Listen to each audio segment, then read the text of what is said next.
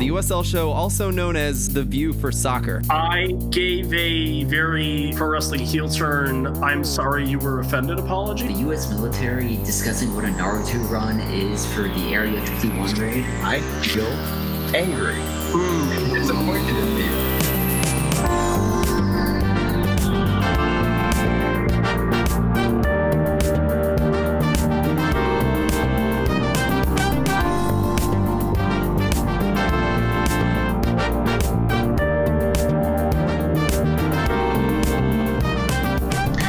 Hey guys, real quick before we get into the interview, I just want to thank our sponsors, Beautiful Game Network podcast, BGN.FM, Roughneck Scarves, roughneckscarves.com, and my boy Icarus FC, icarusfc.com as well.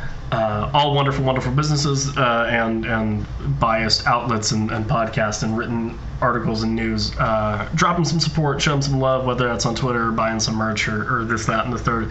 It's hard times, go support your local businesses. Do all that. Alan and I had the pleasure and the joy and the great experience to sit down and talk to Connor Tobin, who you might know as the current captain and center back for Forward Madison.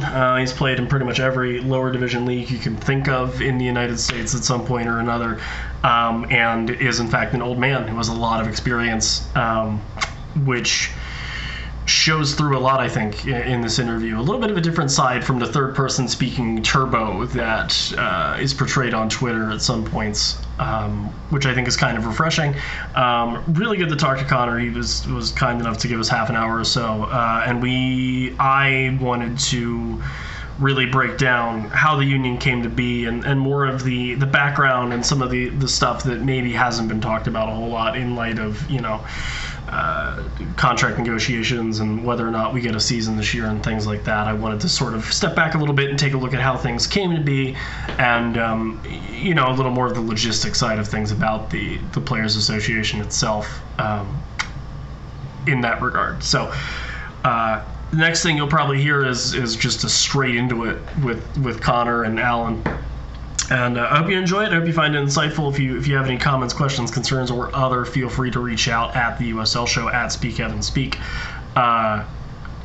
So I'll stop talking, and then you'll hear my voice again, and it'll be the interview with Connor. So once again, thanks for Connor to hanging out and chatting and being open and graceful and very thoughtful with his time. And we'll talk to you guys soon. Connor, appreciate you sitting down talking to us. I know you have talked about the current state of the Players Association and everything going on with the coronavirus and opening back up and the proposals and counter proposals and this, that, and the third to about 800 different outlets, including us multiple times over now. So I didn't necessarily want to beat a dead horse. So I figured we'd talk about the USL Players Association as a whole, in that I think it was started in 2018 by Bobby Warshaw and Tyler Ruthven, who are names that many people will not know anymore, which is upsetting. So, what's the background for the Players Association itself, and when did you and Tom and Trey sort of take the mantle? Interesting. I don't know if I've heard that version that this was created by Bobby and Tyler Ruthven. That was or I guess I'll back up. I guess that was the way it was always said in our circles, was that it was a Bobby Warshaw and Tyler Ruthven thing. You might have got some misinformation. That's fair. That's very fair. So I guess then set the record straight on where this all sort of kicked off. Yeah, so the USLPA kind of got its foundation, I guess, early 2018. There's kind of some different groups talking, groups of players, that being with the NASL kind of falling away and USL kind of looking that is finally providing some stability to what the lower leagues were going to be. I think there's a couple groups of players talking about, hey, this is finally the time. There's been a need for this for a long time, going back even. I know I've talked with former teammates, again, I'm talking about me being old, but talking way back in the mid-2000s of groups of players, talking, there's if you recall, Beckham's first game was against an all-star team that was put out of the USL League One. up in Minneapolis. And a group of players then were even talking about the need for this. Anyway, those groups kind of came together in early 2018. Kind of central in that was Tommy Heineman, Trey Mitchell, and myself. And then we put together, quite frankly, a group of players that have kind of gotten this to this point, and that's our board, which was composed of, at the time, I think 11 of us that were across the league. That group spent much of 2018 building out networks of team reps into each locker room, communicating to each locker room. We found legal assistance. We walked through an authorization card process to get players to sign off that they would have us represent them in collective bargaining. Went through that whole process when we felt like we had a high enough percentage of cards signed by players across the league. We actually wrote a letter asking for recognition from the league. It's kind of the formal process that you go through. Now, the league can choose to voluntarily do that, or you can kind of go down an alternative path, which is making a formal petition to the National Labor Board. I think from the get-go, we saw ourselves as always kind of this collaborative thing, not necessarily coming at it from an adversarial point of view. We made it very clear to the league that was our intent, and big credit to the league as they gave us voluntary recognition, I guess, just after Thanksgiving in 2018. So that was kind of the genesis that first year. And I think reflecting back on it, I think a lot of people have no idea how big of a lift even getting to a point of having authorization cards signed, just the logistic end of it. It was a big piece to tackle. I mean, even knowing from legally what you have to do and communicating that to guys, getting guys to buy into that, there's a lot of education that has to be done. Yeah, was there any specific event that kind of kicked this off as this is a need, or was it just kind of an ongoing kind of legitimacy of the USL? It gets to a point where it's like, hey, we as players need to do this. Was there a couple big events, or was it just kind of this slow building process over the years to get to that point? I mean, I think it's been a slow building process. I wouldn't find that just to USL. I'd say to the lower division soccer experience. I think kind of all of the instability with leagues coming and going, teams coming and going, obviously a wide range of player experiences is kind of all tied into there's an awareness piece. It was kind of, again, getting the timing of that right. You needed a league that was going to be stable. You needed kind of the right ground. And I think USL had grown to a point where, not only was they on a great trajectory, but they're looking to stabilize the whole thing. And because as a group, we saw an opportunity. But on the flip side of that, we also had a group of players and older players that kind of saw it and bought into, a less adversarial vision of how to go about this. And I think that was a big part of why we were successful in organizing. Yeah, and that's the interesting part, not just from a labor perspective, but there's so many different types of locker rooms that you were probably dealing with, and that you had your, obviously you're the guy there and you're Forward Madison and you get to directly be in that locker room, but you have your MLS2 sides and then your, bigger deep pocket USL Championship sides like Louisville and Phoenix, and then you have your kind of smaller markets. And you and Tom and Trey have been around long enough where you've both been through NASL days and things like that. Like for the USL Championship to get it first, what was it like trying to deal with those locker rooms where you might only have one guy that's in his 30s and has seen the game for 10 years in the States or whatever, and then it's a bunch of 19-year-olds? Like, was there a lot of different approaches that you had to take with trying to get a lot of these guys to see it for what you thought it could be? Yeah, I mean, I think you're only scratching the surface of the complexity there. Fair enough. About the number of foreigners. I mean, if we don't have 3 hours to figure it out, what I mean? That's a hell of a conversation. Think about the number of foreigners in the league. Right. You have a range of, how clubs treat their players that these various clubs, and all that kind of ties into this. I think the one thing that we've learned throughout this is a union or a labor force that's organized, regardless of the industry, is only ever going to be as strong as its communication network. And really, the power of that communication network really comes down to how well you educate. So foundationally, that has to be your core competence. And I think, and I give a lot of credit to, particularly Tommy in this, is the communication aspect. We have spent God knows how many hours, making sure when we put something out to players or passing it along to team reps that we're really explicit and making sure that, in this game of telephone, the right message is ending up with all the players across all the locker rooms. But certainly there's been locker rooms that have been challenges throughout this. But it's also too, as a leadership group, we've learned and we've grown and improved upon things. But yeah, I mean, initially that was a big obstacle for us to learn how to navigate. Well, and was part of that too, because the MLS Players Association takes care of the loan guys, right? Like, was there any, that's got to be another layer of just awful trickiness for you guys? Because, I mean, those guys are sorted. They don't really, I imagine there was a lot of just kind of indifference towards you at the beginning.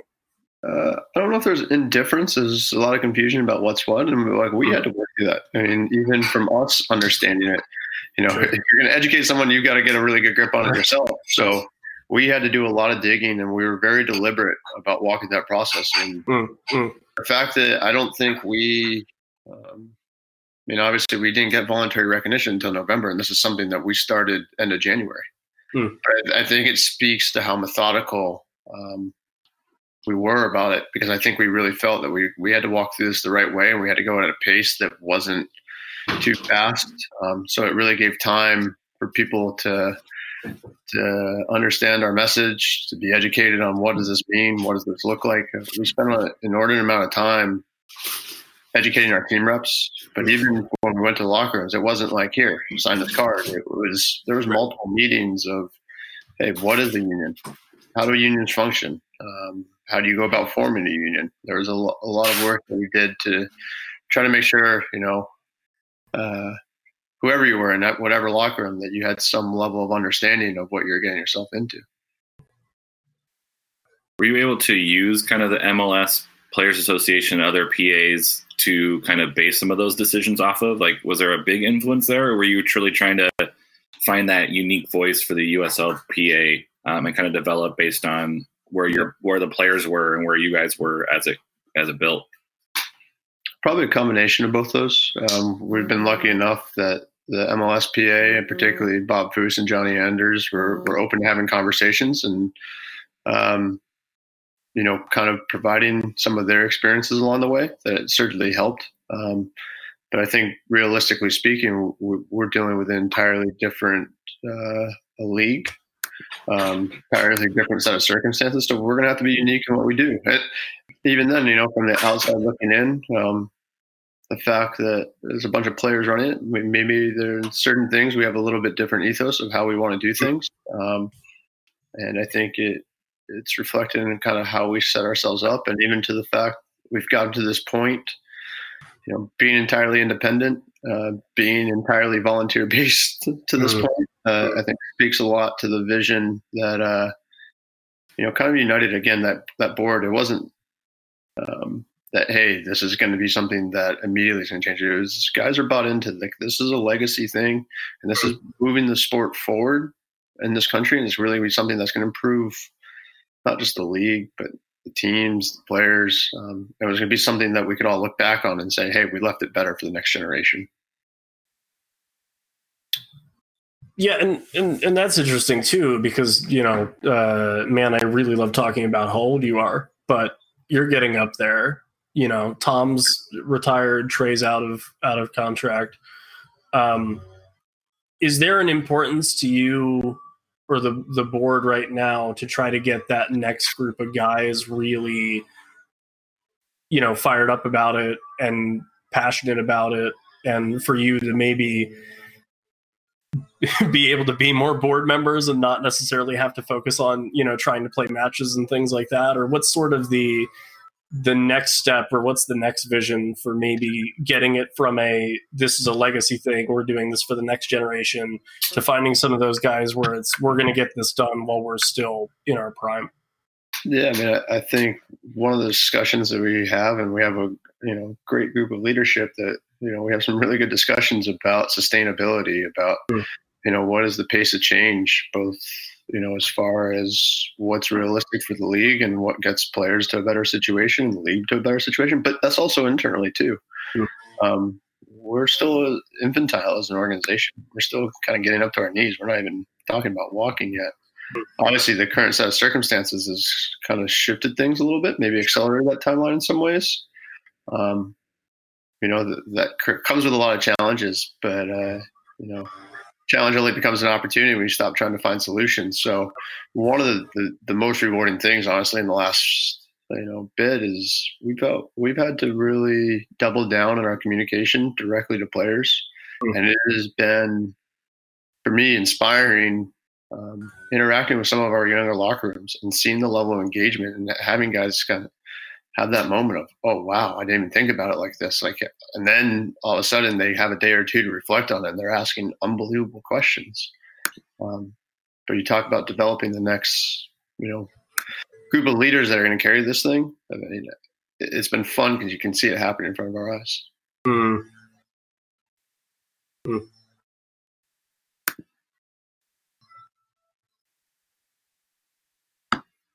Is there anything that made it more difficult trying to deal? Because there seems to be like a three-headed monster, if you will. You got players, you got owners, and you got who you're bargaining with.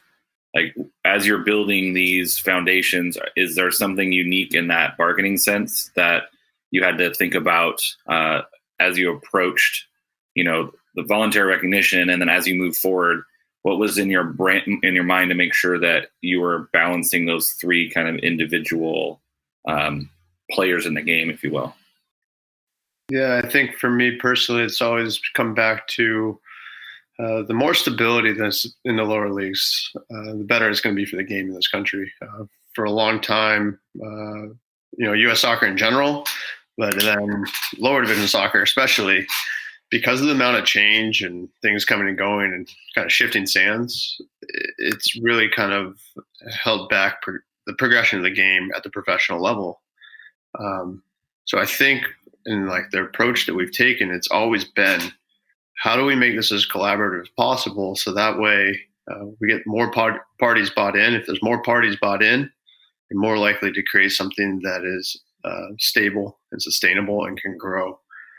So I think that's always been kind of a driving ethos for us, is how do we do this in the most collaborative manner possible? And not just approaches, hey, this is purely what's best for the group of players. Well, yeah, we care about what's best for the group of players, but we've got to consider ourselves within this greater context. And I think that's something that, a credit to a lot of people that are involved in this organization at a lot of different levels. There's a lot of guys that understand that. And, you talked about earlier how it was mostly volunteer based, very much sort of trying to figure out what you can and can't do. Maybe not being as outgoing or maybe outwardly social about things for one reason or another, as far as to the general public. Now there seems to be, again, for reasons that I don't think anyone would have expected, when you put together the CBA maybe in January or tried to bargain in January, now there's a lot more focus on things. And it seems like, by and large, or at least there's a good chunk of people that are supporting your cause and the players and having the backs of the guys that are on the field. Was there kind of a collective exhale and kind of a sigh of relief and going, all right, we're on to something here, when the outpouring and the stand with the players hashtags and things like that started coming into you guys? Yeah, I mean, a couple of things. One, we're still volunteer based. Yeah. But validation is probably the wrong word. I think that this group's always kind of felt a unified vision of how to do this. And even though there's probably been certain people publicly that have wanted to see more of what the union's doing, or it's kind of been these dead periods, I don't think internally we've ever felt pressure from that. I think because we've had a group of players with such vast experience operating the lower levels, I think there's been a real belief in how we're going about this, that this is the right way to do it. And we haven't been too concerned, honestly, with what some people who may not intimately understand the labor side of things or may not intimately understand the ecosystem side of things or the player experience side of things, we haven't been too concerned about that. I say that not to minimize the fact that, hey, the outpouring of support for staying with the players, I mean, it's certainly been positive, and I think guys reacted positively to it. I think it's been great for particularly a lot of the players in the locker room to see that the communities in which we play and try to do our part in building, that they're willing to reciprocate that. I think that's been really powerful. But I think as an organization, I wouldn't say that it's greatly altered how we perceive that, if that makes sense. Yeah. And, level with me. It's got to be nice not having like a club communications person telling you that you have to respond to something. I mean, I tweet in the third person, and so I feel like all these guys throughout my entire career have probably not wanted me to do that, but that's fair. I've never felt the pressure. I mean, good on you, really. None of us are doing anything off of this either, so it works out. Amazing how an inside joke can just go way too long, and then you get stuck with it.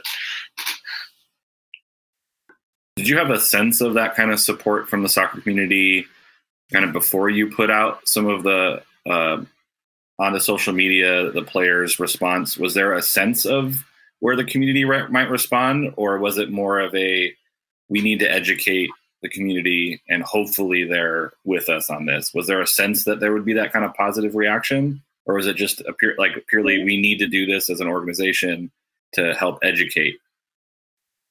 Probably a combination. I think people that are truly diehard and really, really get behind their local teams and really follow it probably have some sense of it. More casual fans in the USL probably not. So I think to answer your question, it's probably some combination of both of those. I mean, you talk to enough soccer people, and I think there's a lot of people. But we're all insane. What's that? we're all crazy. Not all of us. No, it's okay. We are. I know it. I'm not afraid to admit it, Connor. It's okay. This is a hobby for me. That's wild. I do think that's something that unifies, particularly supporters of lower division clubs and players. For most of us, this is a passion. Well, and it's an access thing too, right? Like if you were in MLS, I don't think you'd be, doing beers with the supporters group after games that frequently, out of a Flamingo nonetheless. I might. All right. Well, I don't know how long that happened. Maybe that's why I never got to that league.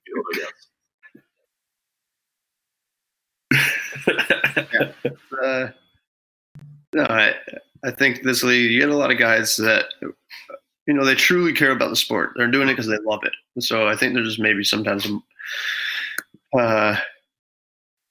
down to earth is the wrong word, but more of a self-awareness about what this is and our role in helping to build it. And I think that's particularly, tied into the USLPA and the fact that, we've kind of gotten this to this point being self-driven.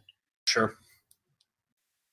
And we will leave you alone after this, but I'd love to know if there are any sort of here are our core pillars that people should know as far as, things that we're trying to get for our guys. And then if there's just anything that you're like, why hasn't anyone asked me this yet?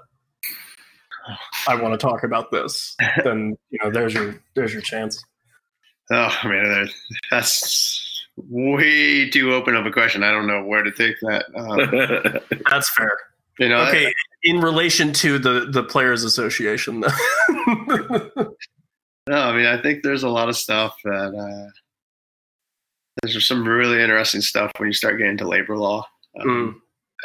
Getting into it, I had no idea. I'd be lying if I said, over the last couple of years, I haven't seen, various things put out by people that you kind of read and you're like, oh, if they only had an idea of like legally how to go about what the process looks like, that this is so far off base. So I think there's some things like that, but you don't really ever know until you're in amongst it. Going back to kind of, hey, what are the core pillars? I think one of the things that, as a group of players, we're always trying to find a balance of is we want, make no two ways about it. We want a better playing experience for players in this league. Those are things that from the get-go we've recognized and we've wanted to get to. Sometimes, some of those get tied up in a pace of change question because if you evolve something, again, we get back to that destabilization conversation, and that's not positive. So there's some of that wrapped in it. And then there's also, I guess, the other side of that tension is we want to make sure we're leaving this in a better spot for that future group. So you're always dealing with this fundamental tension with the here and now, but also where is this going? And I would say, for this organization, we've really tried to balance that by using a guiding question for us of like, what is best for the sport? Because if it's going to be best for the sport, usually that's going to find a pretty good balance in those. Because you need the current people that are growing the sport to be taken care of, to make it attractive for the next generation of players that want to get involved and aspire to be at this level. At the same time, if you're doing what's best for the sport, you're also doing it in a way that continues to grow the league, continues to grow these clubs, and puts them in a position that future revenues are higher. Future revenues are higher. It's going to behoove players.